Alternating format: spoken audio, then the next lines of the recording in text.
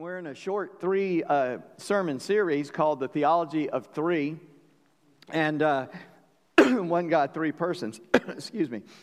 And today is, who is Jesus? And that's just a little symbol. That's a Celtic symbol of the Trinity up there. And I said I'm not going to preach on the Trinity at whole, but Pete was saying about the pastor's teaching and trying to deepen our knowledge, and I'm going to test that today. I'm going to go a little bit deep, but I hope you'll hang in there with me, and I want you to hang in there and listen well. And you can be opening your Bibles to the book of John, chapter 5. If you're using the Bible provided for you there, it's page 1058, 1058. And I'm just going to read one verse there. And you would think preaching on Jesus is easy, or about Jesus is easy. And in a sense, it absolutely is.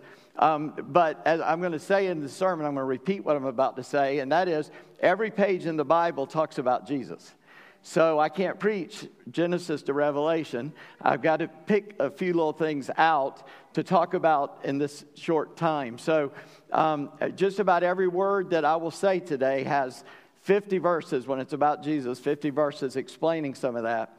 But I want you to listen carefully to John 5:39. This is a quote of Jesus. And if you will look at it, he's talking to the Pharisees here. And they were just having a little trouble with him. And he's explaining who he is. And in verse 38, he says, "You do not have his word abiding in you, for you do not believe the one whom he sent," which he was talking about himself. He's telling them, you don't have God's word in you because you don't believe in me. Jesus in John 1:1 says, the Bible says, "In the beginning was the Word was with God, and the Word was God," right? And so he says that to them, and then you look at verse 39, he says, "You search the Scriptures because you think that in them you have eternal life." So he's giving them a compliment. Y'all study the Bible, but their Bible, remember, was just the Old Testament, Genesis to Malachi. And he says, "And it is they that bear witness about me." So Jesus lets us know that all of Scripture is about him. Yet we have said about the Trinity that God is three in one, and they're equal in power and essence and in glory, and that's true. And so I wanted to just help just a moment, and I can only take a moment, but I got about an hour's worth here. So let me try to say this. I'll ask a simple question. When did Jesus become the Son of God? And when did God the Father become the Father God of Jesus? Well, there's a great answer to that. It always was that way. Now, if that's not the words that we're supposed to use, God didn't give us any other words to use. But it is a way that we can understand what he did for us and in us and with us. It explains the relationship he wants to have with us in this.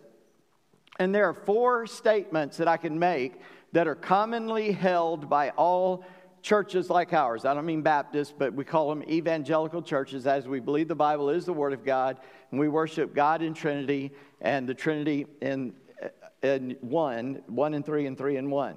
And so here's the first statement. There is one and only one true God. We believe that. Number two, the one God eternally exists in three persons: God the Father, God the Son, God the Holy Spirit. These three persons are completely equal in attributes, each with the same divine nature. And fourthly, while each person is fully and completely God, the persons are not identical.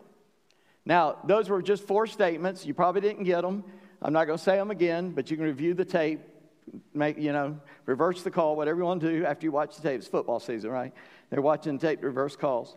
But I want to give you a creedal statement that comes from not our denomination, and it's based on a much older one, but I'm going to use this one because of exactly what it says. And it says this: In the unity of the Godhead, there be three persons of one substance, power, and eternity: God the Father, God the Son, and God the Holy Spirit.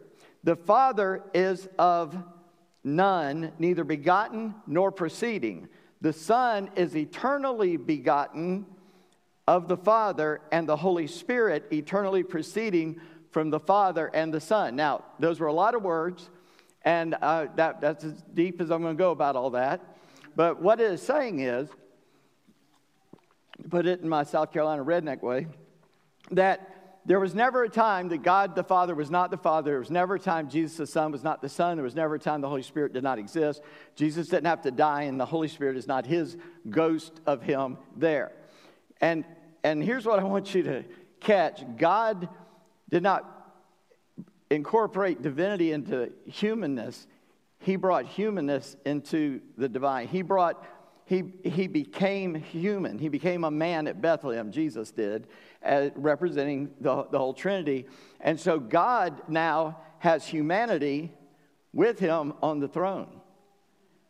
That's why he loves us so much. And the Father was always the Father, and his essence has always been emanating to Christ, but it goes back the other way as well. And between them, the Holy Spirit is also coming from them. That power is together. I want you to understand something. I just read a scientific article yesterday.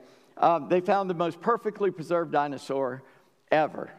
And they were doing some excavating. I can't say that word, so I shouldn't try. Up in Alberta, Canada, and they dug into some sand and they broke it in half. And so they lost half of it because they were just using a big excavator. But they saw it and they stopped. And the half they got was the front half, and the skin was perfectly preserved. So they've got a skinned dinosaur. And guess what happened? They said somehow the moment it died, it sunk to the bottom of the sea and went down into the sand, and there was preserved. Oh, just a mere several hundred million years ago. No, about 6,000 years ago, when the flood happened, is when it happened. Do you understand that everything we see, everything we discover, everything we realize as we send out telescopes into space, send probes out of our solar system into the galaxy, all of that, there was a time where there was nothing except God, Father, Son, Holy Spirit existing in likeness, in power, in attributes, perfectly content, needing nothing, and Jesus, through him, the Father's will to Jesus, the Father emanates the Son. That's why I quoted John 1:1. In the beginning was the Word was with God, and the Word was God. He is the Word of God that shows us God. Just like a word explains my thoughts, Jesus explains God to us because we can't see him. You got it? Okay, good. So he's always speaking for the Trinity. And we call the Bible the Word of God because it's the written Word, but Jesus is the living Word. So the written Word and the living Word reveals God to us through the person of Jesus Christ. So he was always the Son. God was always the Father. The Holy Spirit was always there. And matter came to be when God said, be created. And there it was. So that is hard for our human minds to imagine, isn't it? It is mine. Maybe you got a stronger mind than me, but that just doesn't make sense, does it? Well, good. Then God is greater than us, right? So we kind of know what it says, but we can't fully comprehend it, so that's why it bothers us. But I just said something that Jesus is in every page of Scripture. And that is from the beginning of Genesis on. And I have to give credit to a man named Glenn Scrivener. He gave us some words and a way to look at this, and he gave us some examples. And I want to run through those real quickly. And that is that in the Old Testament, we see in almost every event and almost every person a pattern and a promise and a presence of God, but it's always the presence of Christ. And so I'm going to give you 3 examples that you're pretty familiar with. The first one would be in the Garden of Eden. And so we see Jesus patterned in the Garden of Eden. He's going for a walk in the garden with Adam and Eve. And the pattern is a substitutionary pattern. That is, the guilty become robed in righteousness. Jesus killed an animal and made clothes for them out of the skin, remember? Was that animal guilty of anything? No, it's just doing what God made it to do. But God killed it and made a robe of righteousness for them to clothe their nakedness. We, the Bible says, we are clothed in Christ. The promise there in Genesis 3:15, think about it, God never cursed the man or the woman. He said, you're going to labor, you're going to have some trouble, but he didn't curse them like he cursed the ground. He cursed the devil and condemned them forever to a tough time. But he says in Genesis 3:15 that the seed of the woman will fight the seed of Satan, or Satan himself. And that the seed of the woman, and only one woman ever carried seed, and that was Mary, will crush that serpent's head. And Jesus is present because who is this Creator Lord that walks with his creation in the Garden of Eden? In Genesis 3:8, Jonathan Edwards said it this way: when we read in sacred history what God did from time to time towards the church and people, how he revealed himself to them, we are to understand it especially of the second person of the Trinity, or Jesus Christ. When we read of God appearing in the full form, after the fall, in some visible form, we are ordinarily, if not universally, to understand that it's Jesus. So the greatest Christian mind ever on this continent, it explains that to us. There's another one. Remember when Abraham was supposed to sacrifice Isaac? God said, take your son, your only son Isaac, take him on the mountain, sacrifice him. And then he gets up there, builds the altar and all that. And on the way up, the son says, hey, here's some wood, here's some fire, here's a rope and a knife, but where's the lamb? And Abraham said to his son Isaac, the Lord himself will provide a lamb. And they get on top of the mountain, and Isaac willfully lets himself be bound. He was about 19, 20 years old. Abraham was about 120 years old. And so he could have fought his dad off, but instead he willingly surrendered to the will of his father and of the Father in heaven. And he laid on the altar, and when Abraham got his hand up here, God stayed his hand, said, don't do it. And I got a feeling Abraham went, thank you, Lord. And then he looked, and there was a ram in the thicket, so they sacrificed the lamb. Remember that story? Well, here's the pattern. All of God's promises here are focused in his beloved Son. All the promises in the Bible are focused on Jesus.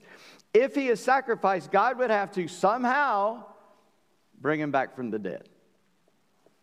How'd that happen? In order to bless the world. Because God had told Abraham, out of your seed all the world will be blessed, and this is the only one that God said it was going to be. And then he tells him to kill him. And Abraham's obedient. I'm sure he had some questions, but he was obedient until God said, don't do that. And so, by the way, the book of Hebrews tells us Abraham believed in his heart that even if he sacrificed Isaac, God would raise him from the dead. But here's something interesting. Isaac was to be sacrificed on a mountain in the region that eventually became Jerusalem. And Isaac carried the wood on his back up that mountain to be sacrificed. And all the while, Abraham believed he would receive his son back from the dead, which is in Hebrews. Here's the promise. Moses called that mountain, the Lord will provide. And it's still called that to this day. That's in verse 14 of Genesis 22. On the mount of the Lord it shall be provided, and for hundreds of years, for thousands of years. You remember the hymn we sing at Christmas, Come Thou Long Expected Jesus? For thousands of years, the Jewish people looked toward that mountain near Jerusalem, or the one Jerusalem's in, and they pointed to that hill saying, God will provide a deliverer. God will provide a Savior.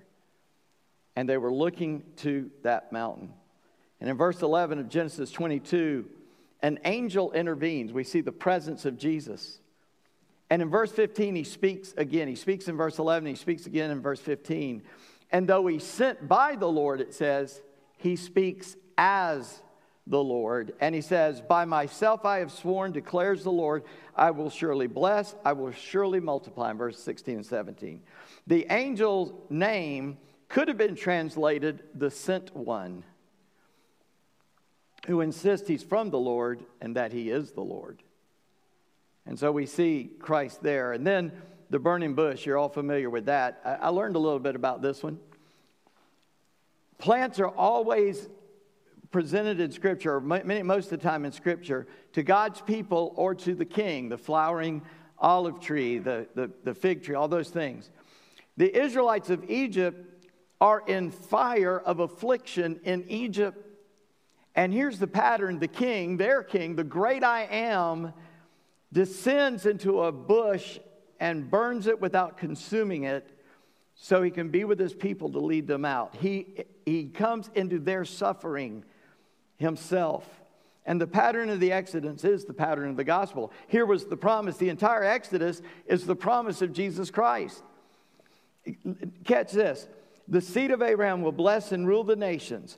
The question is the seed singular or plural? This is in verse 12 of Exodus 3. The answer is yes. It's singular and plural. The plural is Israel, but the singularly comes down to Christ in Galatians 3:16. It tells us that. And so in Genesis 15, the Lord prophesied a suffering and a rising pattern for the seed of Abraham. The seed will be enslaved, the seed will be afflicted, and judgment will come through the seed, but it will come out to a greater glory. And Jesus is present. The divine name I Am is preserved in the name Yahweh, which God gave to Moses on the mountain in Exodus 3. And the name is used 6,800 times in the Hebrew Bible. God's saying, I am, I am, I am, I am. 6,800 times in the Bible. John Owen said that the angel of the covenant, the great angel of the presence of God, was the name and nature of God. This is no other but the Son of God. In Jude verse 5, Jesus saved a people out of the land of Egypt. Jesus Christ is the God of Egypt and of Israel and of the whole body, the Bible. Listen, Jesus is the great I Am, whom Abraham rejoiced to see. That's found in John 8. The Lord who motivated Moses is Christ, according to Hebrews 11. The Redeemer who brought him out of Egypt was Jesus, Jude 5. The rock that was in the wilderness from which they got water, 1 Corinthians 10, was Christ. And the king of Isaiah's temple was the Son of God in John 12. Well, that's who Jesus is in the Bible. And so by the end of this sermon, I want you to worship Jesus because he is the focus of God's purpose on earth. And you have to realize that. And here's something that we have done. I mentioned we're called evangelicals. I'm not sure I even like that word, but it's okay. It's what they call us, so that's cool. But here's a problem I think we have. We have reduced Jesus to just coming and dying for sinners. But there's a whole bigger thing going on here, y'all. And we saw it in the garden. We saw it in other places. The Bible tells us what happened before the garden. And that is that God made these angels, and he made these beautiful angels. This morning, our Sunday school teacher was teaching out of Daniel 10. And in that, Gabriel came and gave a message to Daniel and said, I was hindered by the prince of Persia, and I had to call Michael, and now I got to go back. And when I go back, the prince of Greece is going to come, and he's going to fight with us, and nobody can fight them except Michael and I. Well, this is a picture of Satan and this warfare going on in heaven, and we believe that Satan, when he was created as a beautiful angel, these three were the top three angels in a sense, and the only two left are Michael and Gabriel, and Satan's the third one. That's kind of how we understand it. And spiritual warfare is going on because there came a day where this created being that was created to be the most beautiful and to bring the most praise and glory to Christ defects from the kingdom. And that's a big deal.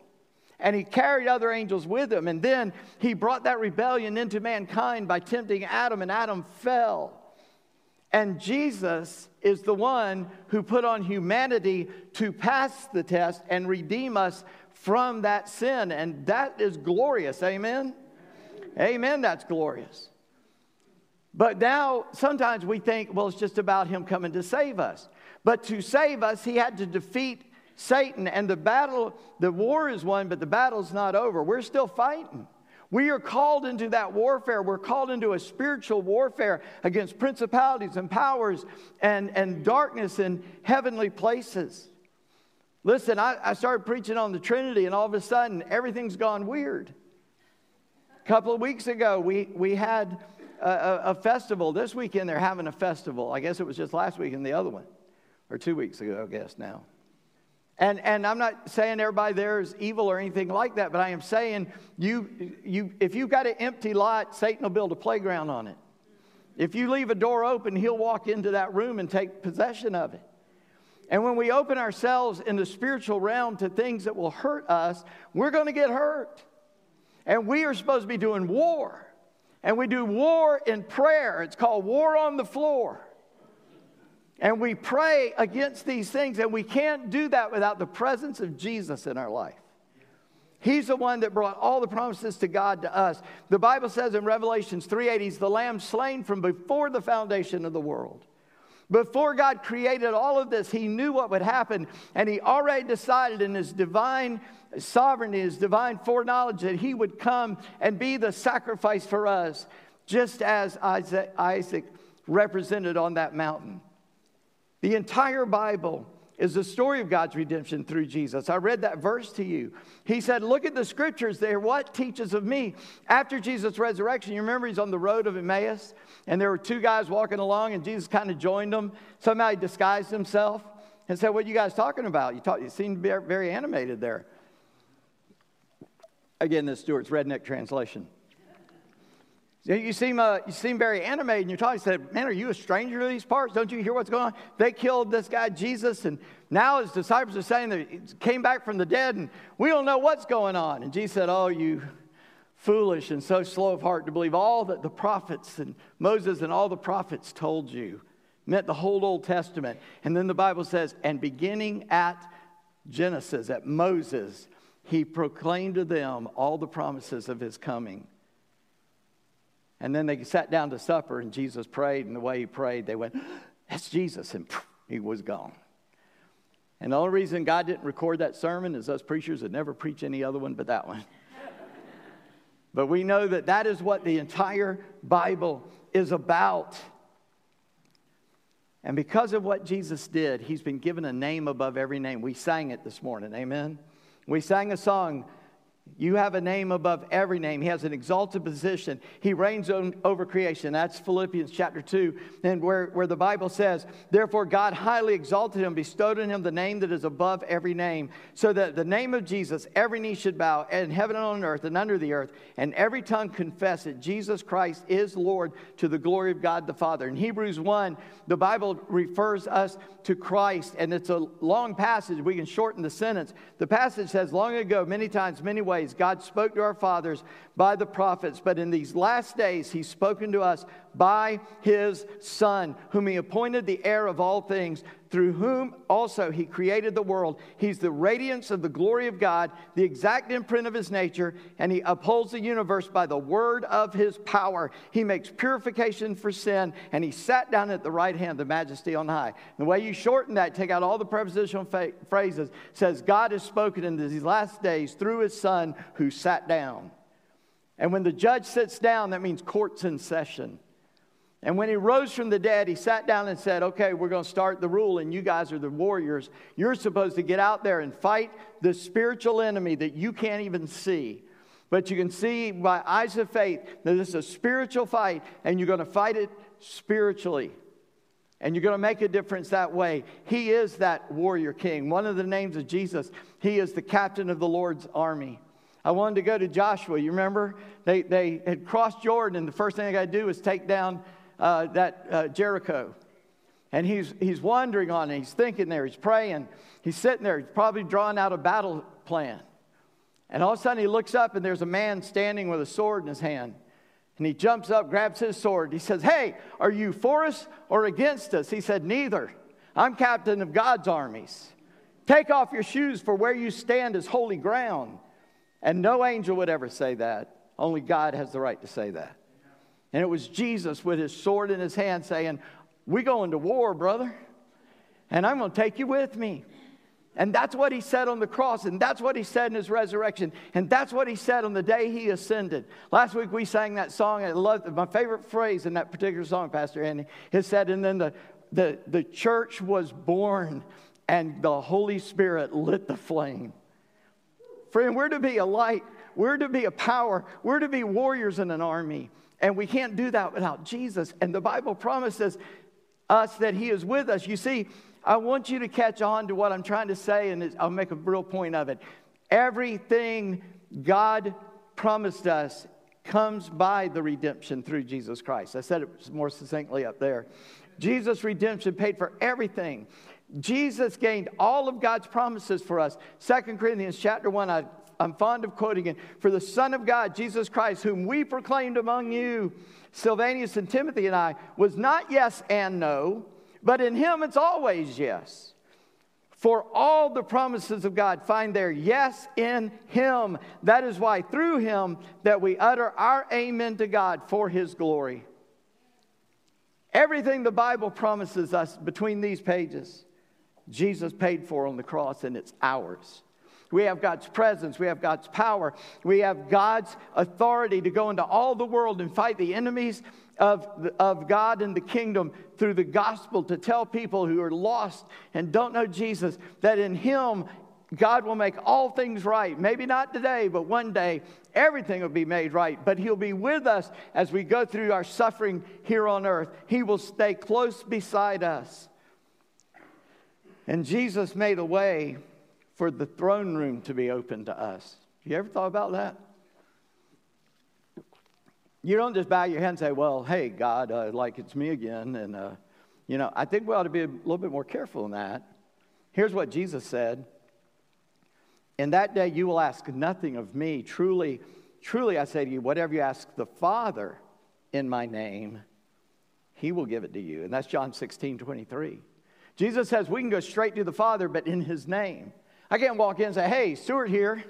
I walk in and say, Father, in the name of Jesus, the only unique Son of God. He told me I could use his name when I came in. I come boldly, it says in Hebrews, to the throne of grace and ask for grace here to have the power to live the life you've called me to live. Jesus opened that door. Remember he said that somewhere in John 10, I am the door, and through me you come in and go out. A door is a functional hole in a wall. And that wall was sin. That wall is the difference between the physical we live in and the spiritual that we live in. And Jesus said, you want to get on the other side of that, you got to go through me, through the door. Right? And he is the door. He has done that for us. And Jesus we will do a greater work. Jesus will do greater works through us by the Holy Spirit because he's the gift of God. John 14:12, he said, truly, truly, I say to you, whoever believes in me will also do the works that I do, and greater works than these will you do, because I'm going to the Father. If Jesus had just stayed, we would not have the Holy Spirit given to us. But now that he has, every person in this room that is a believer has the third person of the Trinity living inside you. Paul said, we have this power in earthen vessels. In other words, the power of God's living in a bunch of crackpots. But when your pot's cracked, the light can shine out, right?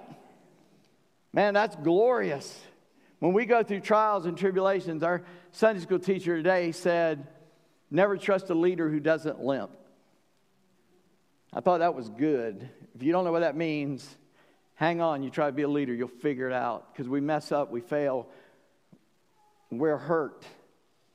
But that is where the glory comes shining through. Because if I'm all complete and good, I don't need God. Hey, I'm just God's greatest thing he ever thought of. No, Jesus is the greatest thing he thought of because it was himself. And he's opened the door so the Holy Spirit can live in us and we can operate in that power. The power of the Holy Spirit in us.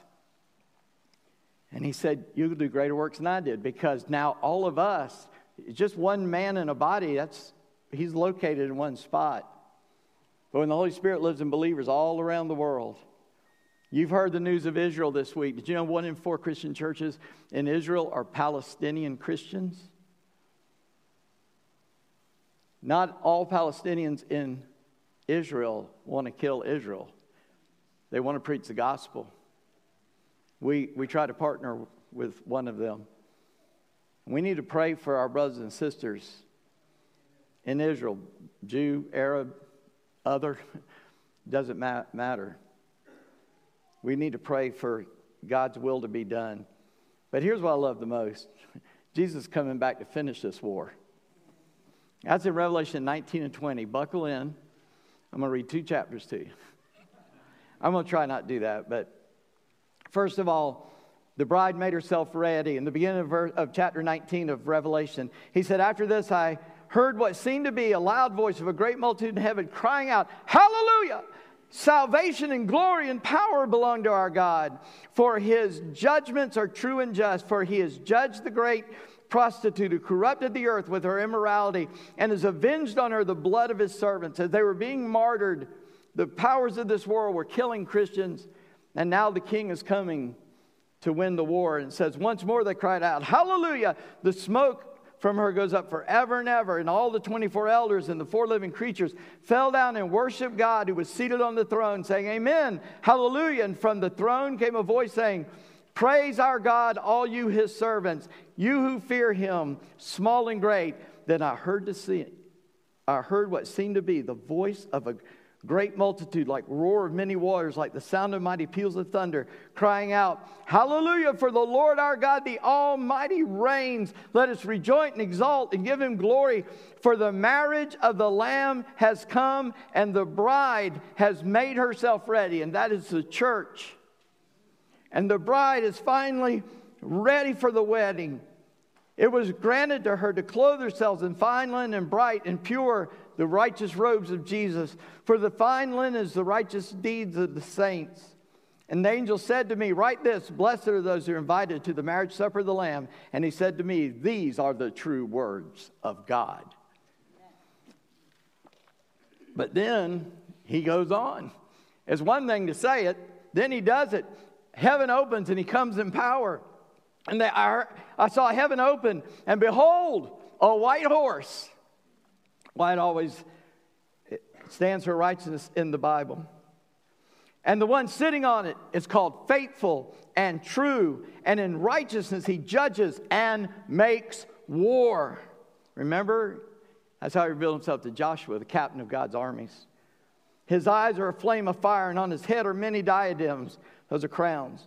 And he has a name written on him no one knows but himself. And he's clothed in a robe dipped in blood. What blood? His blood.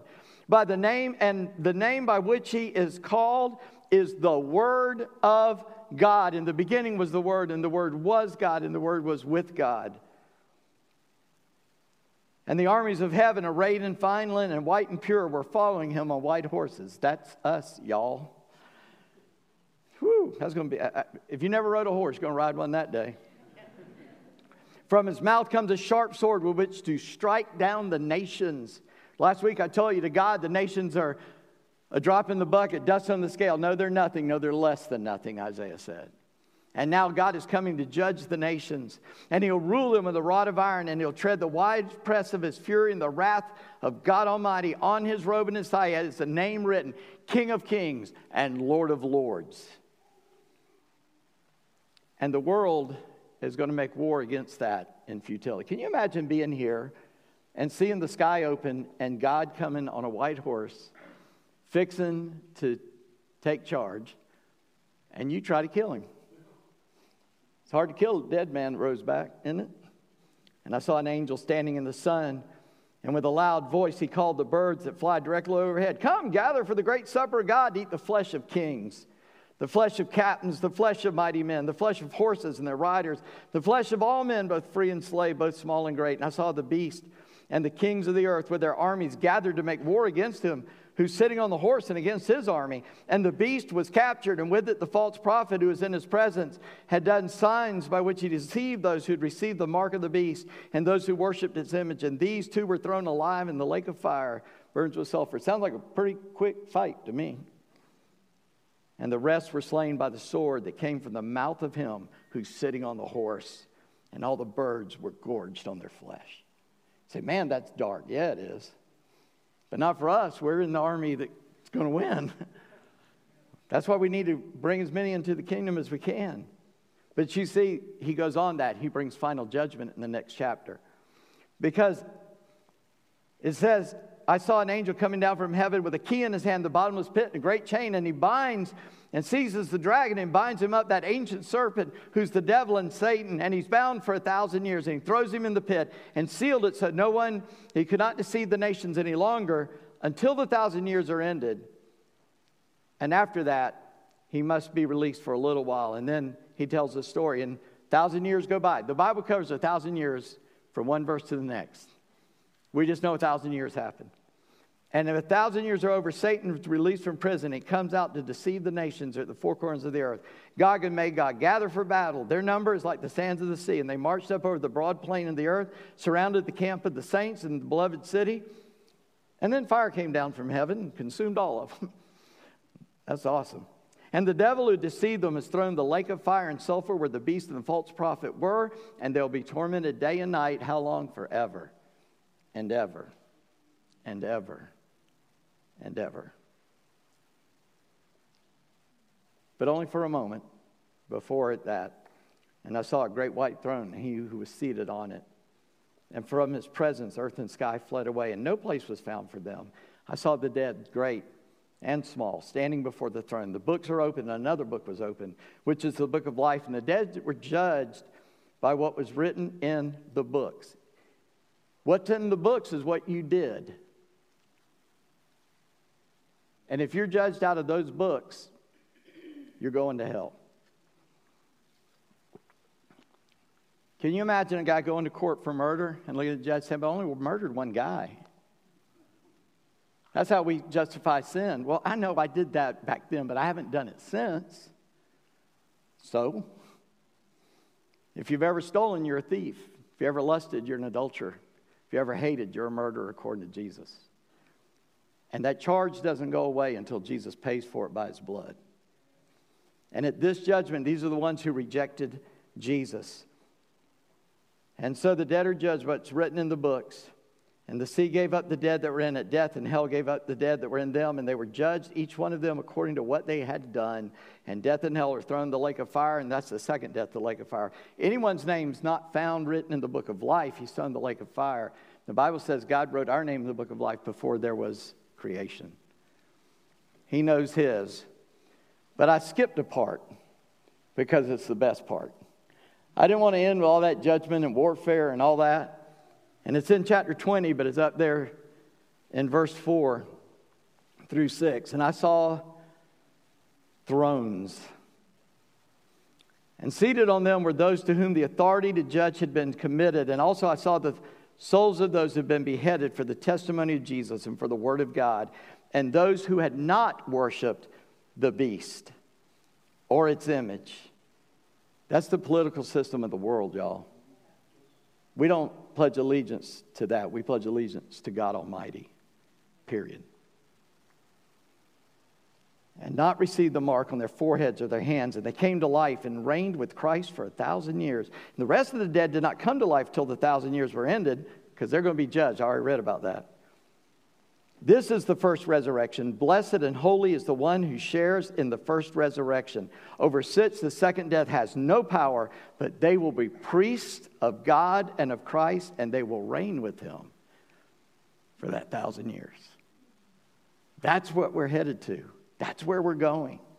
You can live for this world if you want to, but the ending is horrible. It's like jumping off a high building.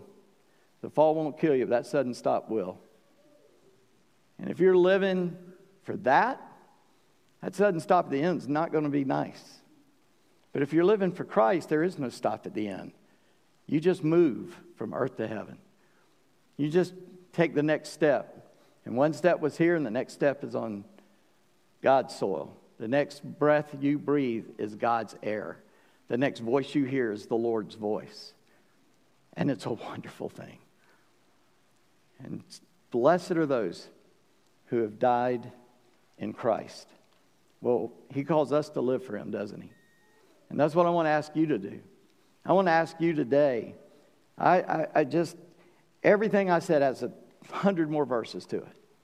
And I want you to understand, I didn't want to read all that, but I couldn't say it better than what God said it. And that's who we serve, the one who's going to be revealed like that at the end. We like to put Jesus in a crib every year and keep him down there, because that's somebody we can understand that. But boy, when we start thinking about who he is now, when his best friend saw him like that, he fell as a dead man at his feet, because he saw Jesus exalted. And one day we're going to stand in his presence, and he's going to ask us, what did you do with what I gave you? And if we hit it, that's not going to be good. But if we used it to glorify him and to bring praise to him, and through Jesus, the Father is glorified. Through the power of the Spirit, we can do the works of Christ that he has for us. And the Trinity is glorified when we glorify God by doing what he called us to do. And what did he ask us to do? He asked us to love each other. He asked us to love him first, supremely, to love each other, and to love lost people enough to tell them the gospel. Everything outside of that is not what he asked us to do. That's what he asked us to do. It's not complicated. We like to complicate it with motion and noise and a bunch of other stuff. But he called us to love each other, to love him, to love each other, and to love lost people who need to know Christ.